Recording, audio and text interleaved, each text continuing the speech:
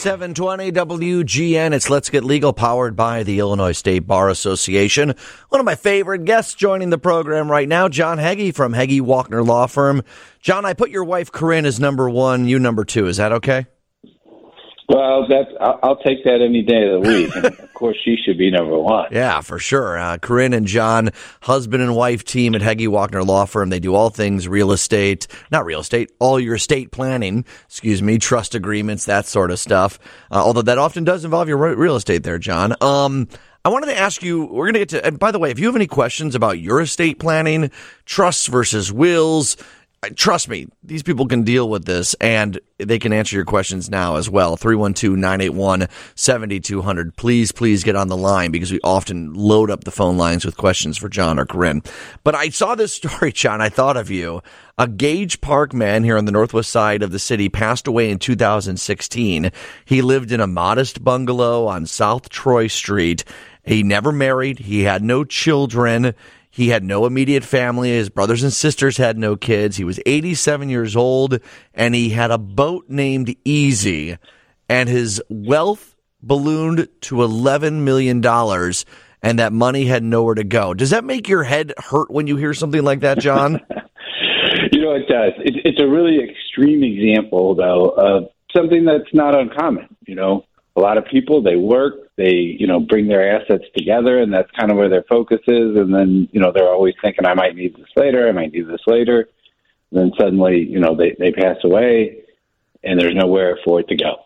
And so it's not uncommon, but certainly having 11 million unclaimed, now that's uncommon. That is uncommon. So each heir is going to get about $60,000 because there's like 119 of them in other countries. I mean, this is a messy situation that the state and one of their lawyers had to go through to figure this out. Oh, it really is. And it's a bit of a tragedy on a couple of fronts as well. Obviously the first front is, he saved all this money, and, he did well, and he probably had some nice luck in there as well. But, and he's got this, huge pile of 11 million, and he probably had somebody in his life, a charity, a person, a school, a church, something that he would have wanted this money to go to. And maybe at some point in his life, he thought, well, it'll just go to my closest relative, who happens to be, my third cousin once removed. But it doesn't work that way. Mm-hmm. If you don't make a plan, it goes, the way the court says. And the court says to split it evenly amongst these far-flung relatives, many of whom he'd never even heard of. I think a lot of times we think that money is like a limitation. Like, that estate planning is for rich people. But we see this in all walks of life. Rich or more modest money. Often, I mean, we've seen celebrities leaving millions and millions of dollars with nowhere to go. So, John, do you think it's more like a psychological thing, or it's just an avoidance thing? Why everyday folks, whether you're making not that much, don't have all that much, or making millions, make these mistakes? Yeah, I really don't know. Of course, I think if we could unlock that, boy, we'd have more business than we know what to do with. But I think part of it is it's definitely just not thinking it through. And I hate to use the word selfish, but it's a little selfish in that, hey, I've got all this.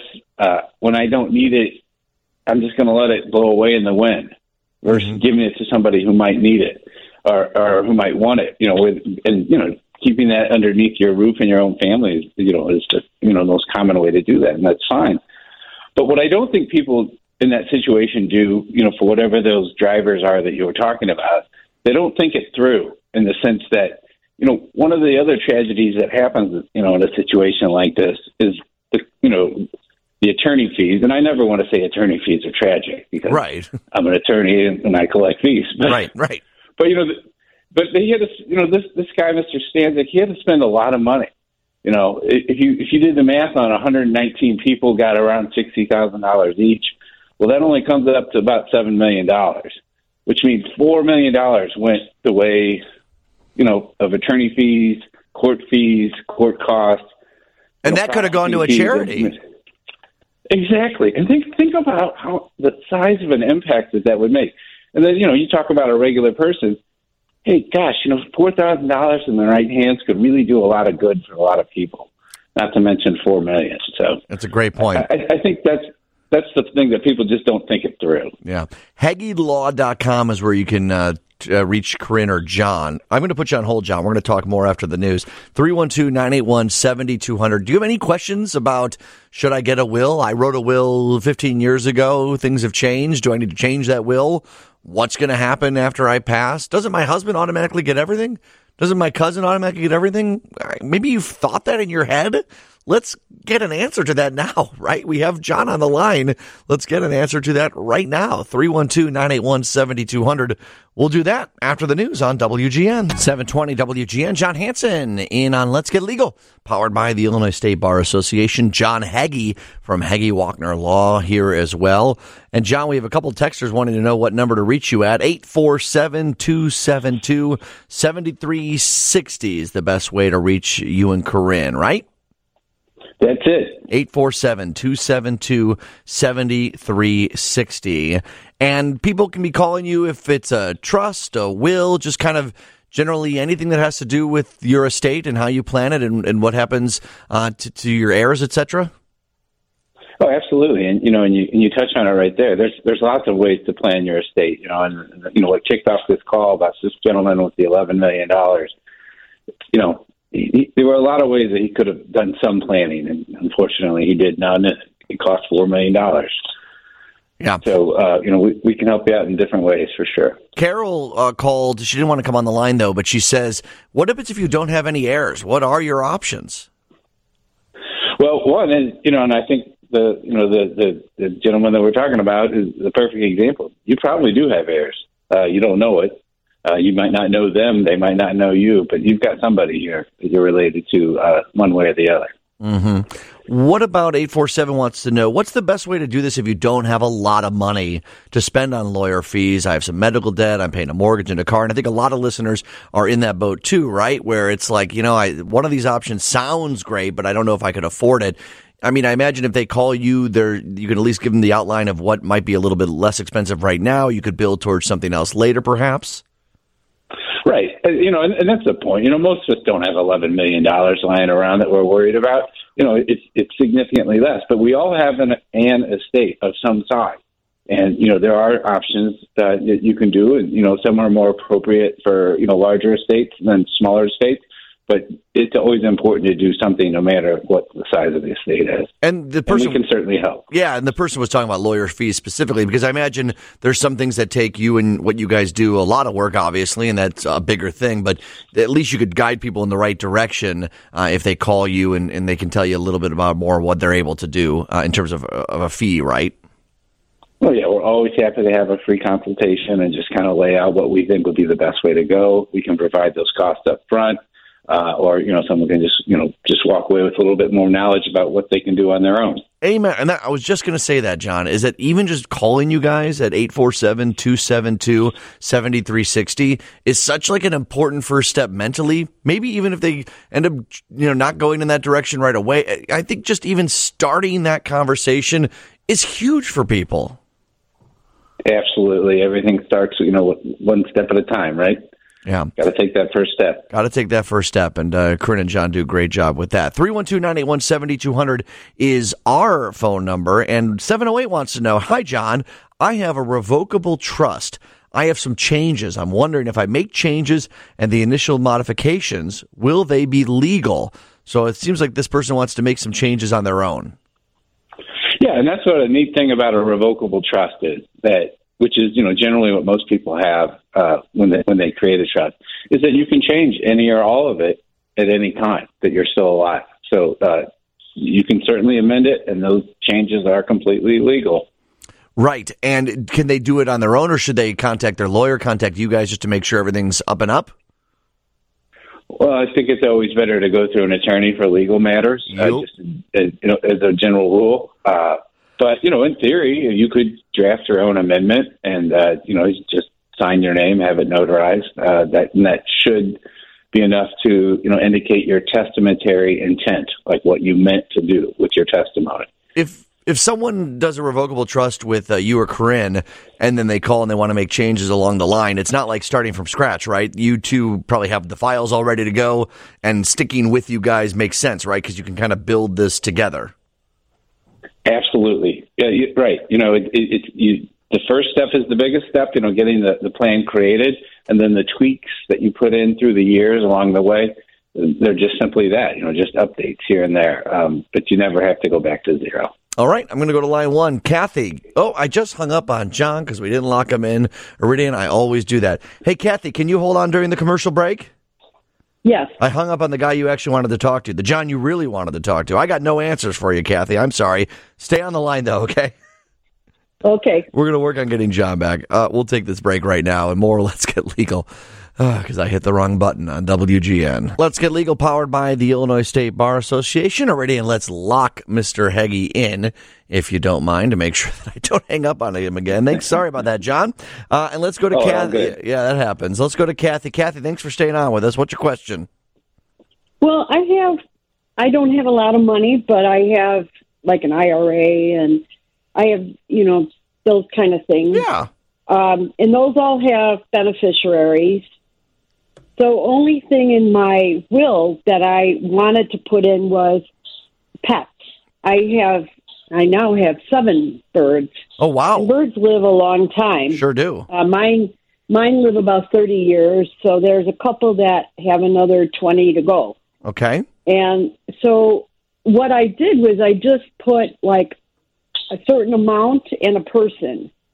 But I was thinking that might change. And is that the best place to write it out? Or is it better for me to, like a codicil or something? I don't know what those legal terms are. Well, something that can be changed without having to change the whole will. Yeah, John, what are you thinking? You've probably dealt with pets before. Oh, sure. So, you're right on the money. A codicil is the legal term for an amendment to a will. So you certainly could. You could just, make a little change on that, or you could draft a new will entirely. If you have once you start to have more than 1 or 2 codicils, it's a better idea just to make a new one. But that's a completely appropriate place to put directions for pets. Do you have to file that with someone, John? Like if someone's just like typing out a will on their word processor on their computer at home, is that legally binding? Like I wouldn't even know where to begin in terms of like, do I have to take that to court to say, here's my change or here's my will? How does that work? So, one of the great things about estate planning overall is that you can change it anytime you want while you're still alive. Therefore, we don't file it with any sort of authority until it's ready to be executed, i.e. the person has passed away. So you wouldn't do that. But, just drafting a will on your own, there are some pitfalls that you need to watch out for. Illinois has some very specific laws around how wills are executed. So even though we don't file them with an authority right away, they still have to be executed in the proper manner in order to be valid when the person does pass away. Okay. Kathy, that all makes sense to you? Yes. Thank you. Hey, thanks for calling, Kathy. 312-981-7200. That's our phone number. The phone number for John Heggie and Corinne Heggie at Heggie Walkner Law is 847-272-7360. I want to add one thing, John. Just because if I have beneficiaries, like people have beneficiaries on your IRAs, your 401ks, I mean, those are obviously legally binding things, right? But if someone just has a bunch of beneficiaries declared on their IRAs and such, that doesn't mean that they're all completely... everything's covered just because they've listed a couple on a website, right? Right. It does take care of that asset. Like you said, 99 times out of 100, it's just going to pass from, to the beneficiary you designate. Occasionally there are problems like your beneficiary predeceased you, then there's no place for the IRA to go. So then that's when we would turn to the will and see, what we would want there. Otherwise, the judge has to get involved through a probate on something like that. And there are other things, like our caller just mentioned, she's got these IRAs and that's it. Well, she also has personal property that she might own, the furniture in your house, the jewelry, things like that. All of those things need to have a place to go as well. And that's something you can handle in a will. Okay. I want you to address this. I had never heard this before today. but a texter wanted to bring it up. Although they're going to call you on Monday, they say, despite this superstition, there's a lot of older people that don't do estate planning because they're superstitious. If you make a plan, the bad thing may happen. My best friend did hers and died a month later, but I'm calling John on Monday anyways. But I had never heard this, but Audrey Anderson brought this up as well when we were chatting about that you and I were going to talk, that there's actually a superstition that if you plan your estate, then the worst is going to happen. I mean, you've done a lot of these. Is there any truth to that, John? Well, I've certainly not seen it. What we see more than anything is the opposite, is where someone didn't plan their estate and they wish that they passed away, and they probably wish that they had, because it can create a real mess. Okay, that's good to know. There you go. John, we had a question from a caller who didn't want to have their voice on the air. This is a little complicated, so stay with me, okay? You bet. She lives with someone. They're not married, but they're partners, okay? Cohabitating, I think, is the official term for that. Uh-huh. They've been doing this for about 17 years. They have no kids. The man that she cohabitates with, her partner, has an ex who he has as the beneficiary of his past work plan that has a 401k, but he has no will. Will his family, which is his sister, get anything if she, the woman who called, doesn't set up a will, or will the ex get everything? This sounds like something that I'd want to get some of this stuff in writing. Right, I would too. This seems messy. So, yeah, it sure does. But very common. Lots of things are. We can help make these less messy. That's what we do. So as it's set up now, the gentleman's work plan assets, whatever's in there, that's going to go to the ex, because that's a contract that they signed on those documents. Not the sister, right? Because it would go to a previous marriage. Yeah, even though they don't have a legal relationship anymore, he and his ex, that's who he designated to go. You can designate anyone you want as your beneficiary. And currently he has designated that person. So that's where it would go. Everything else would not go to his new domestic partner. It would go to his relationship family with his sister. And whatever else he had inside that family. So the one by default, unless he made a will. Right. So if he passes, since they are not legally married, unless they've written something down, filed something, made a will, then this person gets nothing. Correct. I think that we talked about that. Maybe it was me and Corinne talked about cohabitation, right? About how it's growing in popularity. And hey, power to anyone to do whatever the heck you want to do, right? I know that people's vibes about marriage have changed over the years, et cetera, et cetera.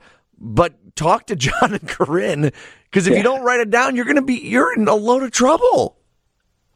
Absolutely. The laws that are written, envision a different world than what we live in, and they move very slowly, and they're going to be behind society probably always. But we can certainly help catch anybody up to what their current situation is. Yeah, 847-272-7360 is John and Corinne's number at Heggie Walkner Law Firm. You can also go to HeggieLaw.com. That's HEGGIE Law.com. All right, we got another question, John. You ready? You bet. Let's go to Jay. Jay, how are you doing? Hi, how are you doing? Good. What's your question? I have a question regarding bank accounts. I have family members, and I have a couple $100,000 in the bank account. Good for you. But I don't want to add them as a account user at the time. You don't want them as a user on the account. Currently, right. But if I pass, how do I pass that along? Okay, good question, John. Right. So there's various versions of where you can have more than one person on an account. In the case that you're describing, you just have to designate them the beneficiary. If you have, then that account would go, straight to them. But they don't have to have access in the current moment. While you're living, they can't touch anything. They can't do anything with it. But they're just the beneficiary. So if you pass, when you pass, then they would have that control. Right, John? Am I understanding that right? That's absolutely right. And, for an older person, you might want to add someone as a signer on your trust. I know the caller doesn't want to do that, and that's fine, but add them as a signer on your checking account, or have them as a joint owner. And the difference there would be if you're a joint owner and the person passes, whoever you held it jointly with is now the owner. versus just a signer that they wouldn't become the owner, and you'd have to designate a beneficiary like this gentleman was talking about doing. And the benefit if you did have someone as a joint owner is that they just take over that. They already have some control, and the minute something happens, they're still in control. I mean, nothing changes at the point of passing, right? Right, they're kind of like a signor and a beneficiary. Right, that's how they end up owning it outright. Right, that's not what Jay wants to do. But Jay, did that make sense about how? It makes perfect sense. Thank you. All right, sounds good. Exactly. Yeah, you don't want to give some people your money that don't. Hey, when I pass, you can get my the money that I earn, but not until then. Oh, sir. John, I imagine that I'm looking forward to people calling you on Monday because we're getting a lot of great texts asking for your number, 847-272-7360. I imagine the lesson is do something today, right? Absolutely. That's a perfect summary. All right. Oh, by the way, 847 chimed in with one last question. Can you be the trustee of a trust and be a beneficiary of that trust? Sure, you can. Initially, when you create a trust, you're the grantor, you're the person who makes it, you're the beneficiary of that trust throughout your lifetime, and you are also the trustee of that trust. Okay. So you can sure do that. All right. I'm glad we snuck one more in, John. Good to talk with you, my friend, as always. You too. Thank you very much. Take care. John Hagee, 847-272-7360. Seriously, Corinne and John, they're great people. They listen to you, they chat with you, they find out what you want to do, and they help you get there. I trust them a lot as well. All right, that's going to do it for Let's Get Legal, powered by the Illinois State Bar Association. We'll be back next week. I believe we're next Sunday because Northwestern's at 11 in the morning. I'll double-check that and let you know. But we'll, of course, be back on Halloween for Your Money Matters on this Monday. Have a great rest of your weekend, everybody. We got Dave Plyer, more Halloween fun coming up on 720 WGN.